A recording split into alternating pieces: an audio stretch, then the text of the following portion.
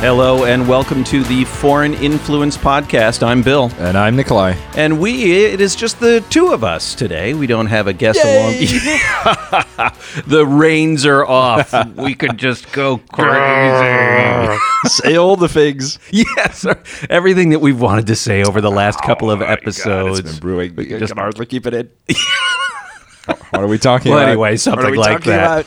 Well, interestingly, what I think I would like to start off with is just maybe 20 minutes ago, I rolled off of watching the Democratic debate, the U.S. Democratic Party debate. Huh. There were, I can see your interest is peaking here, Nikolai. American politics. Wow, and the Democrats on top of that. Wow. Yeah. How was that? Was it interesting? Did it inspire confidence, Bill? That's exactly what I would call it, inspiring confidence. No, I'm not going to hide it. My leanings are toward left and not necessarily the Democratic Party, but certainly toward the left. Communism. Absolutely. That's why I'm a big fan of China. We'll talk about that later. Yeah, we'll talk about that in a little bit. But so, these are the contenders that presumably are going to try to be competitive with Donald Trump. Talked a lot about different policies, but the big thing that stood out to me, this is my quick, right after the debate, 2 cents evaluation, is the supposed frontrunner of Joe Biden is not ready for prime time. Well, he's definitely not a robot, that's for sure. Well, no, but I think we'd be better off. Or poorly maintained one. He gets into these answers to his questions, and he flags. He flags. He starts going down. It's really pretty bad. Just every time that they went to him with a question, he would go off in a direction and get caught up. Yeah. And stop and hesitate and then go off in a slightly different direction that was a little bit related, swing back around, and then just kind of end abruptly. It was a little bit related. Let me ask you this. Yeah. If he were a relative, would you be concerned? Yes. Yeah. And of course, there's no way around the fact that he's older, right? He is 78. So he's only 78? Yes. And running for leader of the free world. What could possibly go wrong? Right. So now, of course, Donald Trump, I think, is only 3 years younger, something like that. And the other leading contenders in the Democratic Party are up there as well.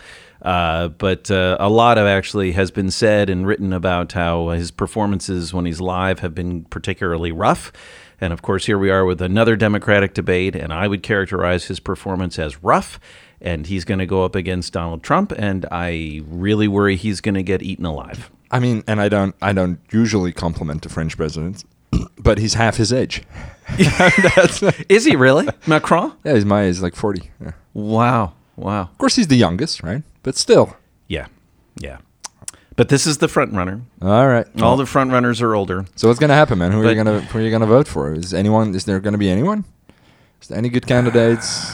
Yeah, so who's standing out right now for me? So Warren, I like her on a policy point of view. Yeah. Sanders is still my favorite from a policy point of view, but I have to admit he's aging, and he had a heart attack. Is he out of the hospital already? Yeah, he is. Yeah. So he took some time off, and he made it back for this. So Warren would be the natural follow-up from a policy perspective, but she's 70. Right? And does she have... I have worried for a long time whether she has the charisma that I think a elected national politician needs to carry through. But she's starting to warm up to me. But there was even a question during the debate about electability, right? Who can beat Trump? And it is not clear. What about this Andrew Yang fellow? Is that his name? Right. So... he's an interesting add-on to this whole thing because he's got his... An add-on, eh? Huh. He's polling at like 1%. Yeah. Right? Or some minuscule number. There were 12 people up on the stage. They allowed it where they cut out almost half of the candidates, but it still left 12 people up there. So low polling people were there. He's one of them. His big thing is the universal basic income. If you don't know what this is, you just give people a check each month. Free money.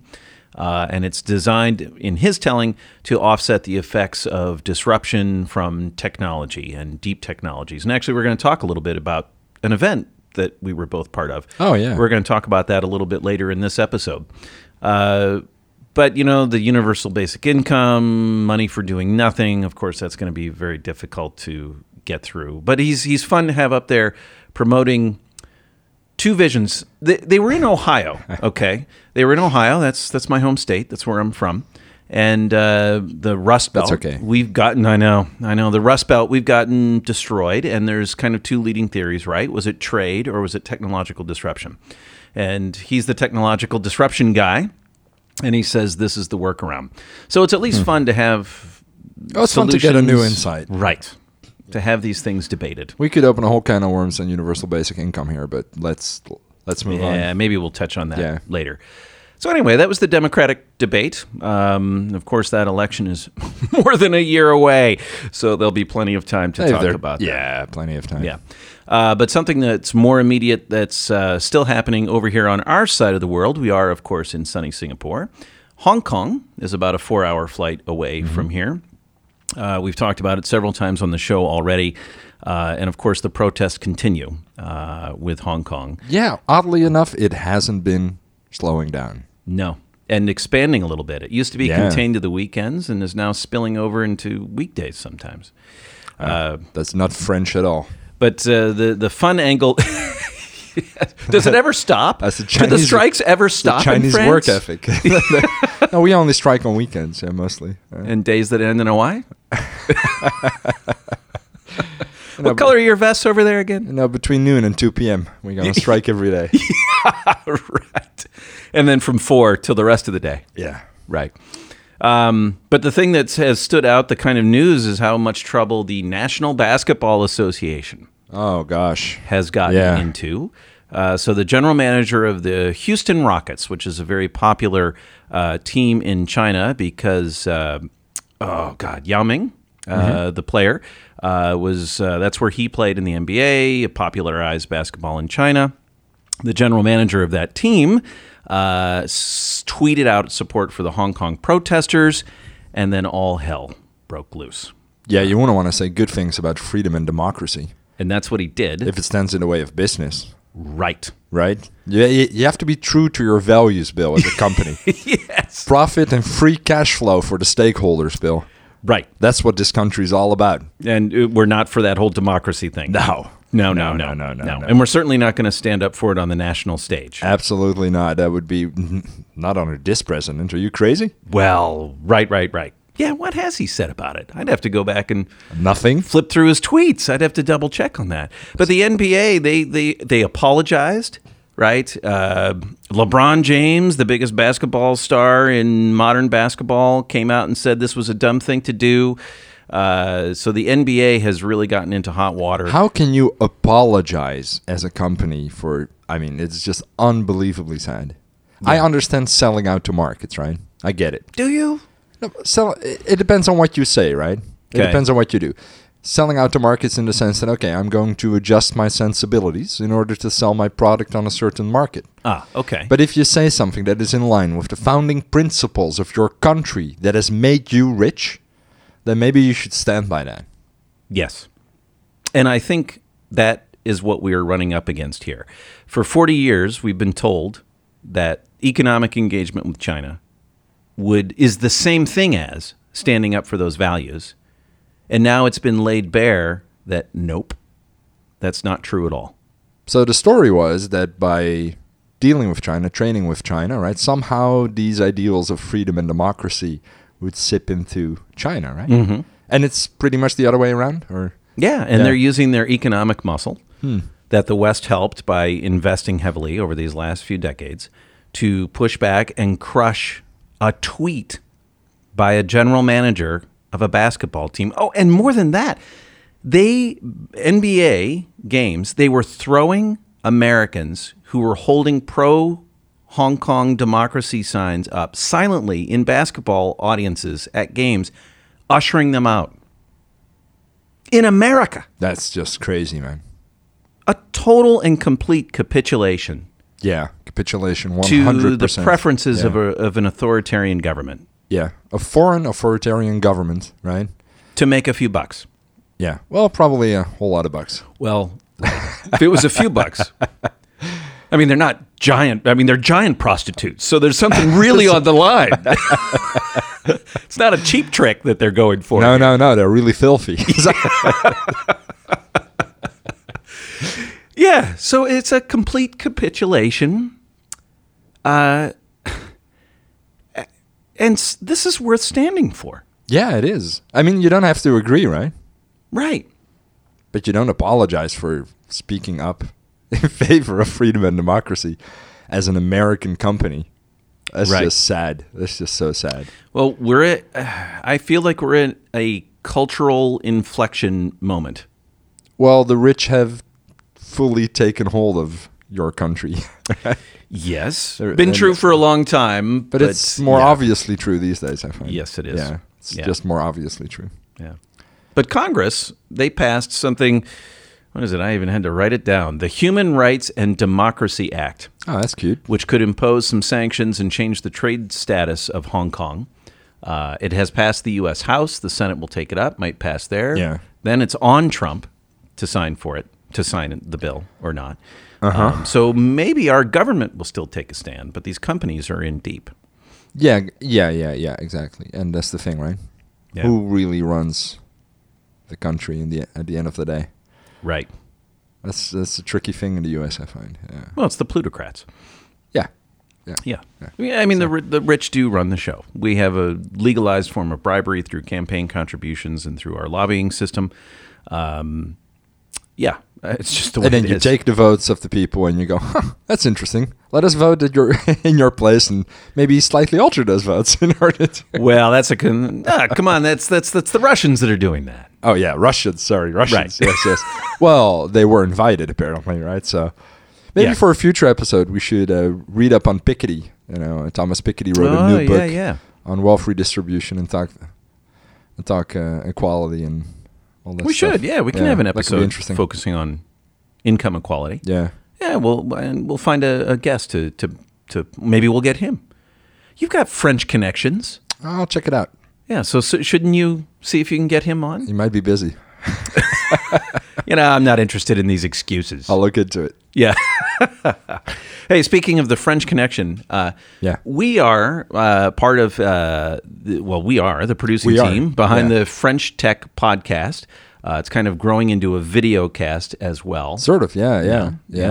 And the French Tech podcast, which Nikolai is the host of, obviously looks into tech and tech issues. And we hosted a fireside chat a week ago? No. Yeah, about a week ago. Yeah, we hosted it here in Singapore at co-working place, WeWork. And it was a lot of fun. Yeah, it was a lot of fun. Focused on the potential disruption from AI in the workplace and what this means for students and for people currently working. And just wanted to get your take on things because, we look at these political trends a lot. But meanwhile, there's this whole deep tech revolution occurring. Well, and those things go hand in hand, right, in many ways. So the disruption that is underway and that will become more and more obvious in the decade to come will disrupt politics and will disrupt the ways that we organize our lives, the way we think about work, the way we define ourselves. So this was an interesting discussion with a mutual friend of ours, Bernard Goldstein, who wrote a book called Duality on how to best prepare ourselves and our children for the disruption that's coming because of artificial intelligence. And it was a very great chat, very interesting discussion with another friend of ours, Ling Ling, who's a specialist in lifelong learning. Ling Ling Tai. Ling Ling Tai, yes. Check out her podcast, Leaders of Learning. So it was great, man. A lot of great insights about how we're going to redefine work and how we should redefine the way we educate our children to deal with all of these disruptions. Because if you think about it, right, we're training our kids in a sort of industrial way, like inspired by the Industrial Revolution, then we're giving them skills and making them do things that might not be useful, like even 5 years from now. Right. Yeah. Skills and knowledge. I would say a theme that came out of that event was that really, and this is maybe Bernard's thing primarily, that it's really about teaching these critical reasoning skills and teaching the skill of how to learning how to learn, because any set of skills that you learn now are going to be out of date, 3, 4, 5, certainly 10 years down the road. So giving people, I hesitate to call them soft skills, people skills, give people skills, give them thinking skills, and then they will be prepared to work well with AI and constantly learn and develop throughout their careers. It's funny, right? Because if you think about it, it's so obvious. Well, yeah, I suppose. Rote learning is just obviously useless. I mean, it's always been... Well, it was less useless when information was hard to come by. Yeah. But if you have the world's knowledge in your pocket, then obviously rote learning is just a complete waste of your time, right? But so I'm going to push back on that, because I think a certain amount of rote learning, and like history is the example, learning history is boring. Why do I need all these dates? Because certain numbers of dates provide a framework in your brain. Yeah, I agree. Yeah. And then the framework, you can always plug more facts in. Yes. But if you don't even have like this framework of knowledge of history or civics or, I don't know, grammar, I suppose, or anything like this, how do you even know what you don't know well enough to search for it and use the AI tools to get it? Yeah, I agree. Yeah, absolutely. I think we're not there yet, right? Mm-hmm. We're not. We haven't yet reached the point of technological advancement where we don't need any knowledge because we can just always look things up. Right? There's no instantaneously generated context and factoids as you go about your way in the world, right? Yeah. It's not like you're looking around and getting all the facts of whatever it is that you're looking at. And even if it were, it's probably still useful to have a framework, right? Because batteries run out and electricity goes down. Yes. Indeed. Right. Right. You just sit there like a lump while your phone charges. Right. Yeah. Well, and basic math skills. Basic math skills. But this is in a sense, and we discussed this earlier, so this is in a sense a little bit elitist, right? Yes. I would say that would be my other big thing is this is certainly not going to be available to everybody in every context. No, if you have massive amounts of privilege and access to higher education and very good forms of higher education, then sure, this makes sense. Yeah. Right. Focus a little bit less on rote learning and more on soft skills. Right. Makes sense, yeah. And I think, to be honest, I think most schools are doing that. Yes. Right? Yeah, I would agree with that. And certainly I know that my kid's school is very much into developing these critical reasoning skills and the kinds of things that he was describing, at least I think as I understood it, right, from that evening. But very interesting, and one of the first in a long series, hopefully, of Fireside Chats. Yeah. So the idea is that we invite thought leaders, and we discuss things that, the technological disruptions and advancements that are forcing us to reorganize our society and rethink the way we live our lives. So yeah, loads of fun. Yeah. So that's our shameless self-promotion part of this particular episode of Foreign Influence. I felt some shame. Did you? Yeah. Are you sure? A little bit. Well, good, because the people cared about that. Oh. Yeah. All right, we're going to keep this one short this week, and we'll be looking to stay on a regular production schedule here. But as we do, we talk about many dark trends and things, AI disrupting work, and we talk about, the rise of authoritarian governments and not being able to compete effectively with Donald Trump. So at the end of this, we always try to turn our attention. We provide some happy music at the end. Oh, I like it. And we like to talk about some positive things that are going on in the world. So I'm just reading this from the Good News Network on Twitter. Apparently, bisons are finally roaming the prairie lands again for the first time in 150 years. Bill. Oh, we're finishing with U.S. news. That's something to look forward to. We started with it, and we're coming back to it. Nice. Apparently, researchers are using fire blankets to protect buildings from wildfires now. More U.S.-related news, I guess. And it could save homes in the future. Yeah. Let's see. It says national. Oh, there's a great piece on an anonymous postal worker sending a girl a sweet package after she addressed a letter to God about her dog in heaven. Say it. You want to say it. This is for Scott. Say it. Thank you, baby Jesus. There it is. So, Scott, you got what you wanted. That is the old tagline from our old version of this podcast. We don't need to dwell. So, all right, one last piece of positive news. What's the last thing you got there?